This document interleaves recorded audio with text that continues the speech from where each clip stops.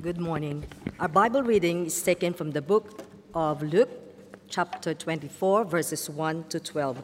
You can refer to your Bible on page 1608 or on the screen. On the first day of the week, very early in the morning, the women took the spices they had prepared and went to the tomb. They found the stone rolled away from the tomb, but when they entered, they did not find the body of the Lord Jesus. While they were wondering about this, suddenly two men in clothes that gleamed like lightning stood beside them. In their fright, the women bowed down with their faces to the ground. But the men said to them, "Why do you look for the living among the dead? He is not here. He has risen. Remember how he told you while he was still with you in Galilee? The Son of Man must be delivered over to the hands of sinners, be crucified, and on the third day be raised again." Then they remembered his words. When they came back from the tomb, they told all these things to the 11 and to all the others. It was Mary Magdalene, Joanna, Mary the mother of James, and the others with them who told this to the apostles. But they did not believe the women, because their words seemed to them like nonsense. Peter, however, got up and ran to the tomb. Bending over, he saw the strips of linen lying by themselves, and he went away, wondering to himself what had happened. Well, in the last little while, I think we've all witnessed how just one moment in history really does change the world. Think back to that moment at the end of, 2019, where the first person who had somehow been infected with a brand new virus transmitted that virus to someone else. Just a few minutes, but it's changed everything, hasn't it? And the effects of those changes will be going on for a long time. I reckon if you wanted to, if you kind of had a bit of time to do this, you could come up with the top 100 moments that have changed our world. Quite easy to think of a few things like September 11, the assassination of Archduke Franz Ferdinand kicking off World War I, the bombing of Hiroshima. Just a top of your head sort of stuff. There's so many big events, aren't there, that have changed the world and the way we relate to it. I reckon as well, it'd be very easy to come up with the top 100 moments that changed our personal worlds, our personal lives. So for me, meeting Karina for the first time, saying "I do" a little bit later on. Not on the same day, it was many years apart. Or when we heard the good news from TAFE that we would be able to meet here as a church. It was life-changing for me in some ways. Now, I reckon if you came up with your top 100 lists of things that have changed the world and the top 100 things that have changed your personal life, I reckon both those lists would, of course, have very significant, very transformative moments. And so what I'm about to say, I realise, is a big claim. The passage we've just read in Luke describes the biggest and most important world-changing event ever. Number one. The even bigger claim to make is that it should also come in on number one in every person's list of things that have changed their lives. Big claim. Number one, the most transformative thing of all time. Now, that's true at one level with the flow-on effects from the resurrection historically, as Christianity has spread around the world. I think it is genuinely hard to find historically a bigger influence on our world, something longer lasting with a wider impact than Christianity. That's, I think, a good topic to explore for another day. But more than that, Jesus rising from the dead is life-changing for everyone who encounters it. Because if Jesus rose from the dead, it means we all have that central moment to peg our lives to. We have a foundation to build our lives on. We have a purpose, and we have a confidence and a hope. Perhaps above all, assurance. Assurance that we have hope for eternity. As far as I can tell, there is nothing more important than eternity. Now, I realise not everyone today here would be convinced that Jesus did rise from the dead as a historical event. So whether you're perhaps just a bit sceptical about that or you're just not quite convinced, whatever it may be for you, firstly, it's really great you're here with us today. We are very, very welcome. We do want to be a place where it's relaxed and comfortable to be to explore these things further. As we look today, and actually for the next few weeks, at the reports of Jesus' resurrection, I'll try and point out some of the reasons, some of the evidence why we might believe this to be true. We want to actually all grow, don't we, in our confidence in our convictions, that the resurrection is the best explanation for the fact that there was a missing body. The body wasn't there that Easter Sunday morning. The best reason I think we can say is because Jesus really rose from the dead. And that historical moment does really change everything in our world and our lives. Now, just to find our bearings a little bit, last week we looked at, just before this, Luke told us all about Jesus' crucifixion. And if you have your Bibles there, it'd be great to keep them open and flick back just to the previous section, to the end of chapter 23. I want to take us to a few little bits there to help us find our bearings and orient us to what we've just read. At the end of chapter 23, we see, the very, very sad moment as Jesus dies, verse 49. But all those who knew him, we read, including the women who had followed him from Galilee, they stood at a distance watching these things. So Luke tells us these women, they witnessed his death. And you can only imagine how horrible that would be. Just dear friends watching on this extraordinary event. Then from verse 50 in chapter 23, verse 50, Luke tells us all about Jesus' burial. He gives us the details. It's worth pointing out here, just if you're wondering, Jesus' body would have been on that cross, deceased, for a number of hours when you think about it. Joseph of Arimathea, once Jesus had died, went to get permission to bury the body and then to actually come back and get the body down. Jesus was dead on that cross for some time. So he's not someone who merely collapsed or fainted. He's very, very dead, even at the point of being taken down from the cross. Verse 53, they wrapped Jesus' body in linen cloth and they placed him in a tomb cut out from rock. Now, that's a pretty normal sort of Jewish burial in that period, a bit different for us, of course. But what I want to point out is verse 55, Luke takes care to mention the women that witnessed his death. Verse 55, these women followed Joseph, and they saw the tomb and how his body was laid in it. I want to point that out because as we get to chapter 24, we realize the women who, with their own eyes, saw Jesus' death, they were there as his body was wrapped, and they saw the tomb he was laid in. They head off to that tomb very early in the morning on that Sunday, a few days later, with the spices they prepared to anoint his body. They are clearly expecting, aren't they, to find a dead body. These are not disciples who have some fanciful wish that, Jesus might be alive when we get there. They're carrying spices to anoint his dead body. I mean, can you imagine for a moment going to a funeral and thinking, I wonder if the person who died will still be dead at their funeral? It's such a strange thought, isn't it, to even put onto this story? Of course not. It wouldn't cross our mind that someone might not be dead as we get to their funeral a few days later, like these women are doing. But how unsettling it would be if you kind of to walk in their shoes through these few moments, this early Sunday morning. Perhaps verse 2, they realise the stone has been rolled away. Perhaps a bit surprising, but not too alarming. It might just suggest someone else was there. Maybe one of the other disciples was there just paying their respects or something like that. But verse 3 is you get closer and you actually look in and realise how disconcerting. If you were them, they entered and they did not find the body of the Lord Jesus. It's kind of like taking a bunch of flowers to the burial site of a dearly missed loved one who's just been buried. But you get there with the flowers and you realise the grave has been dug up, the coffin's there and it's open and it's empty. How strange, how disconcerting. I think you would triple check, wouldn't you, that you're in the right spot, check the cemetery, yep, right row, yep, all good. Which is, by the way, I think why Luke told us these women were there. They knew they were at the right tomb. They're not lost. They're not at the wrong tomb. As I was thinking about this passage a bit, I remembered a book I read as a teenager, or maybe a young adult. It's called The Case of the Vanishing Corpse. It inspired my sermon title today. Here's a picture of the front cover. It's well worth tracking down if you're ever able to find it. Take a note, and if you're looking out for good books to read. It's actually fun. It's an interesting and fun book. It's fictional in a sense. It's about a fictional private detective set in around this event. He's hired by the authorities of Jerusalem, the Romans and the Jewish leaders, to find the body of Jesus. So it's kind of imagining, what would the private detective do? How would he find out what happened to the body? It's good fun, and it's well written, and explores the historical event in quite a sensible way, I think.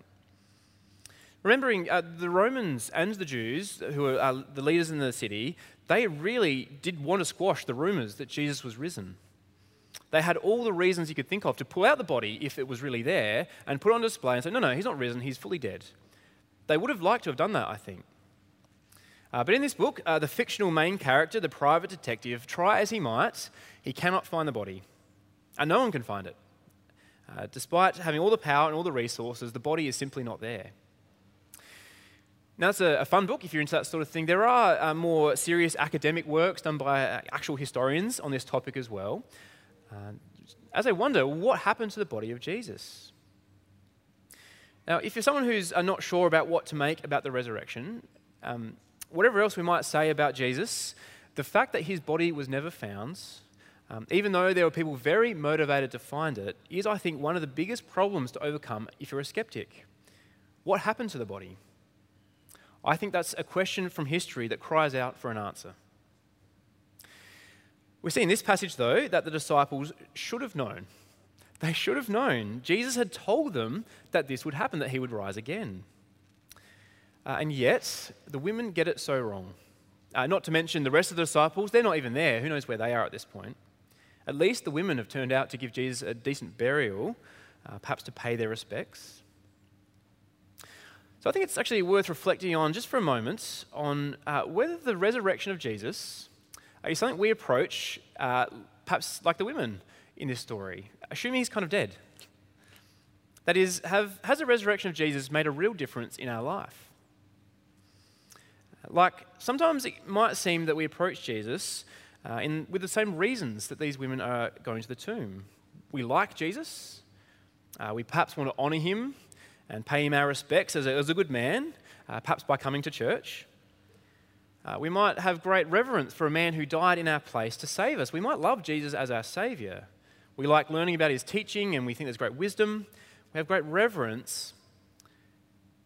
I've got no idea what motivates these women, of course, but perhaps they were there out of obligation. Jesus had been good to them, and so perhaps they were obligated to do something good in return. Now, there's other sort of thought experiments there, but my question is, are we relating to Jesus in the same way that in their minds they are, that is, as if he's dead, a good man who's now gone? I've been reflecting on how that can happen for me, and I suspect for others as well. We may be serving Jesus, honouring him as we are able, perhaps even praying to him, but almost as if he was still in the tomb. A good man, remembered well and honoured. Now, it's a good thing that Luke doesn't leave us there. He tells us what happens next. And this is critical for us, isn't it? To think about the resurrection more. If we want to relate to Jesus, not as a dead saviour, but as a living Lord and as a friend. Now, spare a thought for these poor women. Their good friend, their saviour, the one they thought was the king of Israel, they just witnessed his execution. That's surely, I would imagine, the worst moment of their lives. And possibly very nerve-wracking as well. If you're a disciple, seeing your leader being killed like this, the obvious question is, well, what if they come for me next? I'm sure these women have had a very bad night's sleep for the last couple nights. And here they are, one early morning, and they can't find the body. Verse 4, as they're scratching their heads, trying to work out what's going on, like, did we miss the email or something? Is there something we should have known? Boom, from nowhere. Suddenly, almost blinding lights, two men in clothes, we're told, gleaming like lightning, stood beside them. Now, if your nerves are a bit frayed on edge, this is a terrifying moment, isn't it? After the couple of days these ladies have had, what a moment. Angels appear.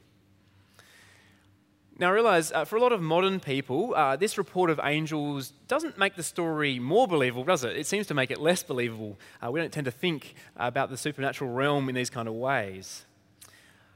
I get that, although the story we're reading here about Jesus is about a guy who's been dead for 3 days. He's been lying on cold rocks for 2 nights, and the weather's about the same as it is here in Adelaide this time of year. Cold at night, right? This body has been laying on cold rocks for 2 nights of his own accord with no medical attention, comes back to life, unwraps himself somehow, rolls away a stone and walks out. That's extraordinary, isn't it? what we're seeing with the resurrection of Jesus is surely a supernatural event. It's a supernatural event. God himself is involved in this. And if that can happen, well, angels are hardly a problem, are they? But let's just treat this for a moment as if it were a historical cold case, if you like, the case of the missing body. Especially if you're a bit of a skeptic, I think, yeah, okay, leave the angels aside for 1 minute. What other evidence do we have before us? I'm certainly no historian myself. I'm a fan of history, but I've learned about the tools and techniques that historians use to sort out fact from fiction. There's all sorts of historical events that you want to know. Is it true? Is it kind of a bit of propaganda? What's going on? So historians have tools they can apply to any source to work out how credible or how realistic something is.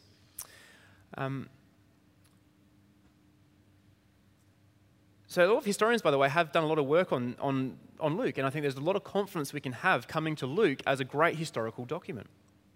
So what evidence do they point us to? Well, if you notice in this passage, Luke doesn't guess what happened to Jesus and his body.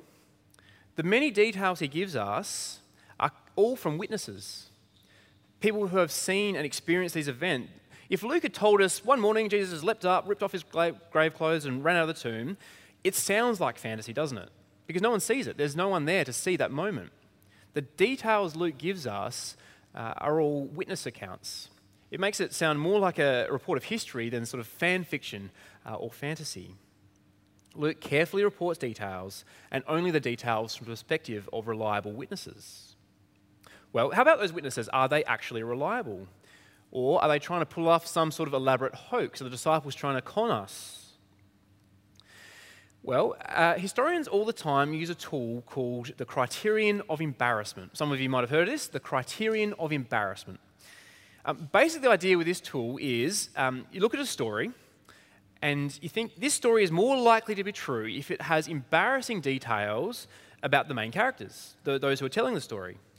So if I told you that I once heroically saved a surfer by sort of jumping in the water and wrestling a shark and punching it in, like you think, oh, makes me sound a bit too good, doesn't it? And probably I wouldn't believe that without a bit more evidence. Fair enough, it never happened.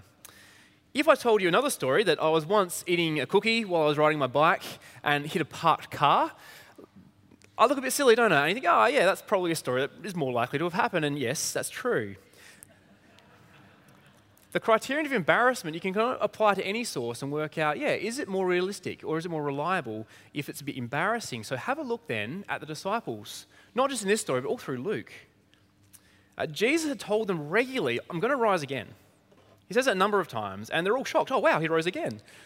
They don't look good at this moment, do they? They don't look particularly faithful or insightful. You see here in this passage, the male disciples are rude, aren't they? They're dismissive. They're hardly the noble disciples that they might want to paint themselves as for history. So there's the criterion of embarrassment. Take it to the next level.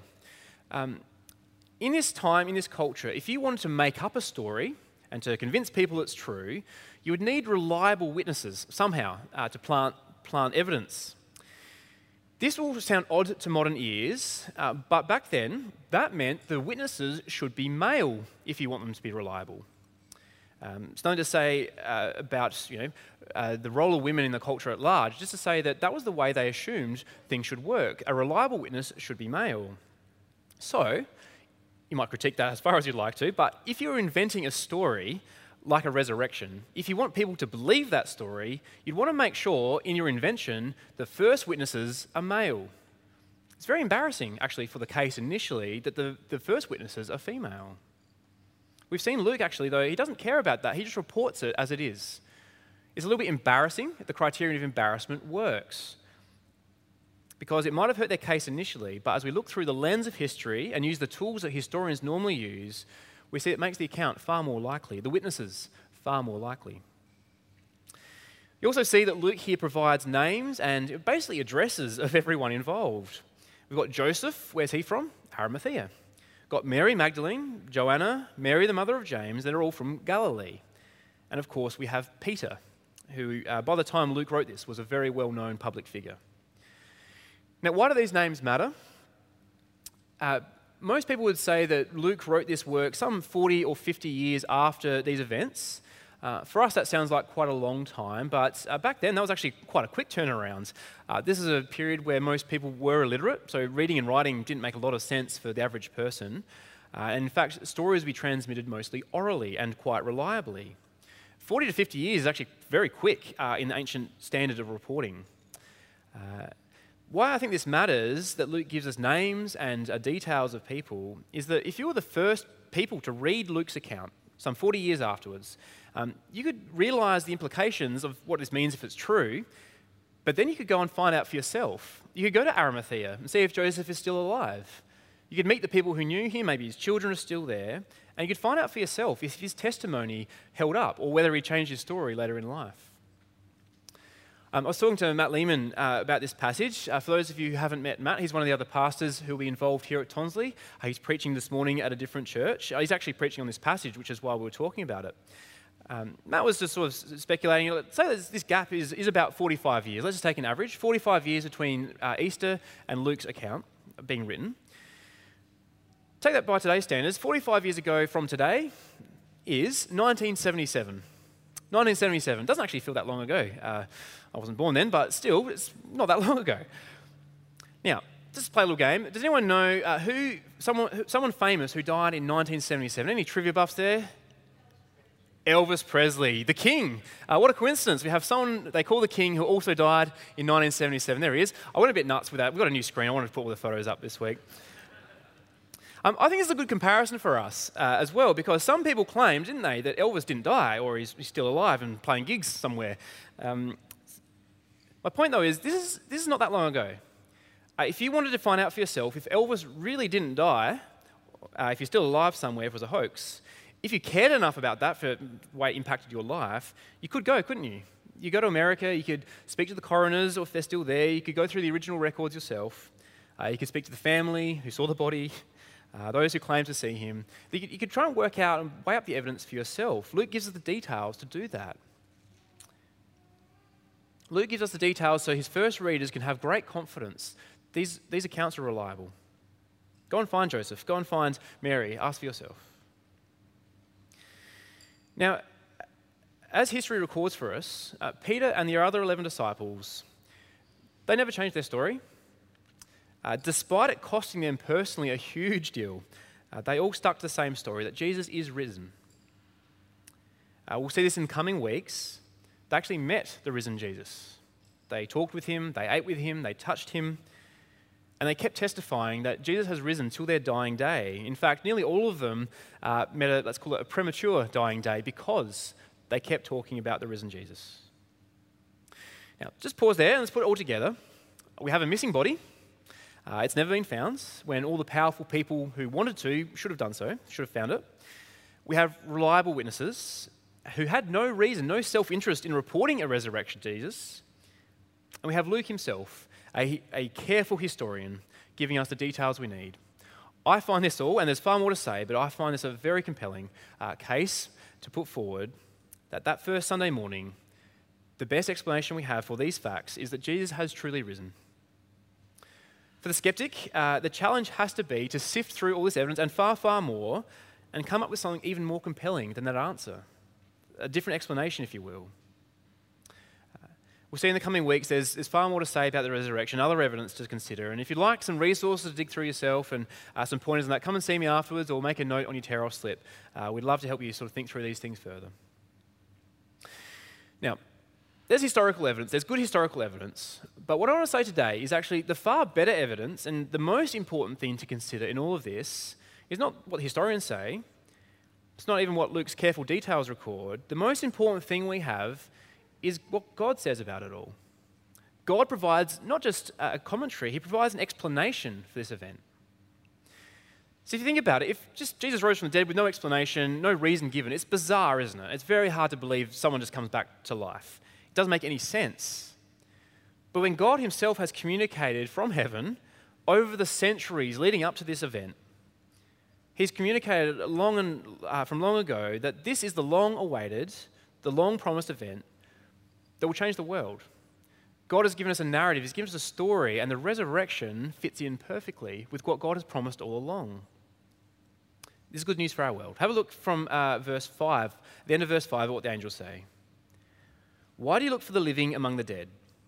He is not here, he has risen.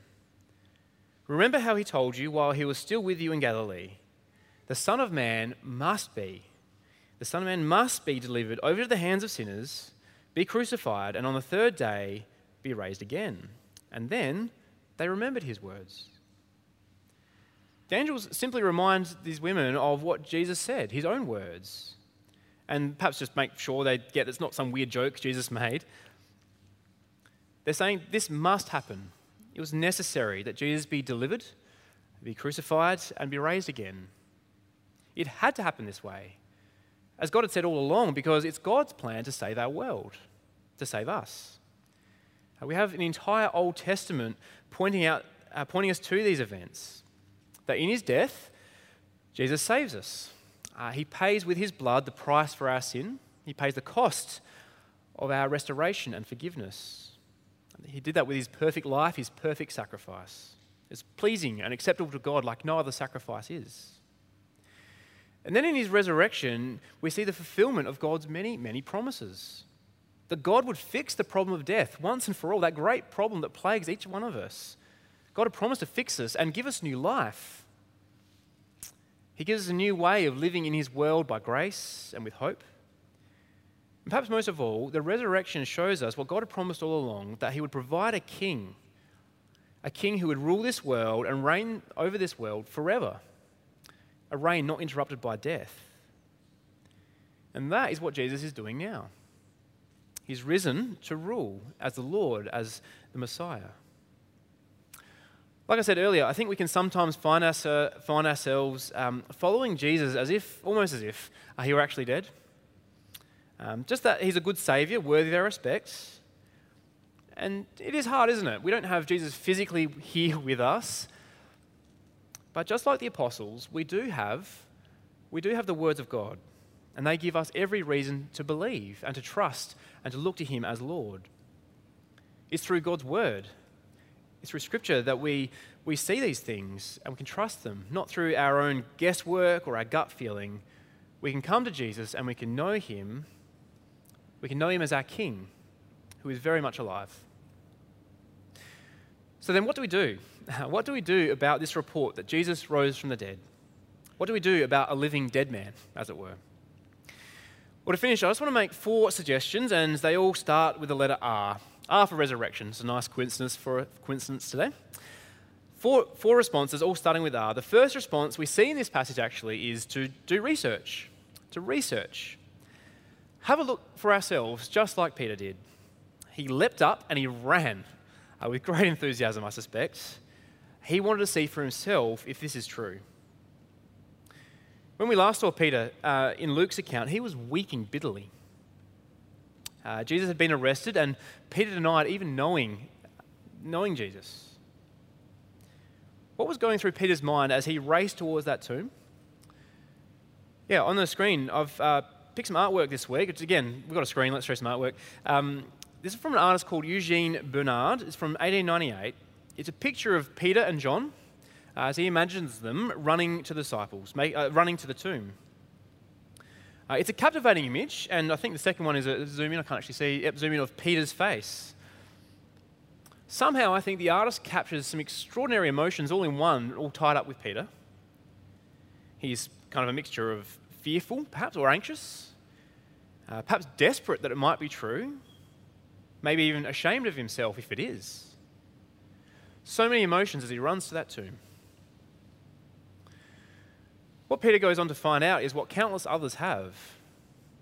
Not just an empty tomb with discarded grave clothes, but when he meets the risen Jesus later, he finds a Saviour who is full of mercy and grace, ready to forgive, ready to restore all those who come to him. That's the first R, research. Look into these things and going where the evidence leads us, just like Peter did. Secondly then, repent. Repent. If we have been living with Jesus basically as if he was still in the grave, we'll need to change our lives, won't we? We'll need to make some changes. To hear that rebuke from the angels in the tomb there, they asked, "Why are you looking for the living among the dead? Jesus lives. He rules and he reigns as the Lord of all, the Lord of each life. I think this is my story a little bit. I knew as a teenager Jesus as my Saviour. I knew he died for my sins, and I was very thankful for that. I knew about the resurrection, and that was great. But I didn't live as if Jesus was truly raised from the dead, that he was actually my Lord, my boss. At some point, in God's kindness, he showed me that I was treating Jesus as a dead Saviour, and not as my living Lord. Realizing that and repenting of that and changing has been life-changing, and it continues to be something I need to keep coming back to because, to be honest, I often find, too often, I am living as if Jesus were only my Saviour. So if you can relate to that, I'd invite us all today to repent of these things. The third R, in our response to the resurrection, the third R is to report it. Again, taking a leaf out of the book of these brave women here, they were treated pretty poorly at first, weren't they? As if they were speaking nonsense as they reported it. But we get to let other people know that the grave was empty. Jesus has risen. Especially if we've done our research, we might have ourselves well equipped to help other people find the evidence themselves. Even if we haven't done much research, we can still report what the risen Jesus has done for our lives. And there's not too many better times of the year to do that than over Easter, as we let other people know these good things to know about Jesus, great news, and to perhaps invite them along doing a letterbox drop in our area. Finally, and the fourth response, the fourth R, is to rejoice. Rejoice that Jesus has risen. He has conquered death, that great enemy of ours. His resurrection is the promise of our own resurrection and eternal life with him. The report we've read of today in this early Sunday morning, it shows us, doesn't it, that there is far more to life than what the world around us would have us think. There is far more to life than the Australian dream of a happy family and a relaxed and prosperous retirement. There's far more than that. There is a king who rules from heaven. He brings salvation and eternal lives to our world. And we get to belong to that kingdom. We get to serve that king. What a great joy. Would you join me as we pray?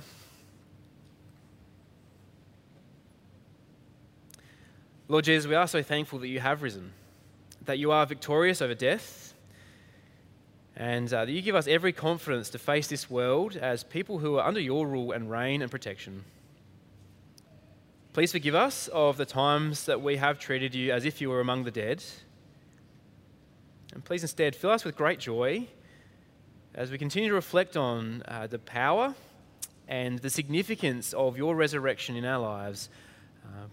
Please keep this on our minds and continue to do our great work in our hearts as we reflect on these things through our week. We ask this for your glory. Amen.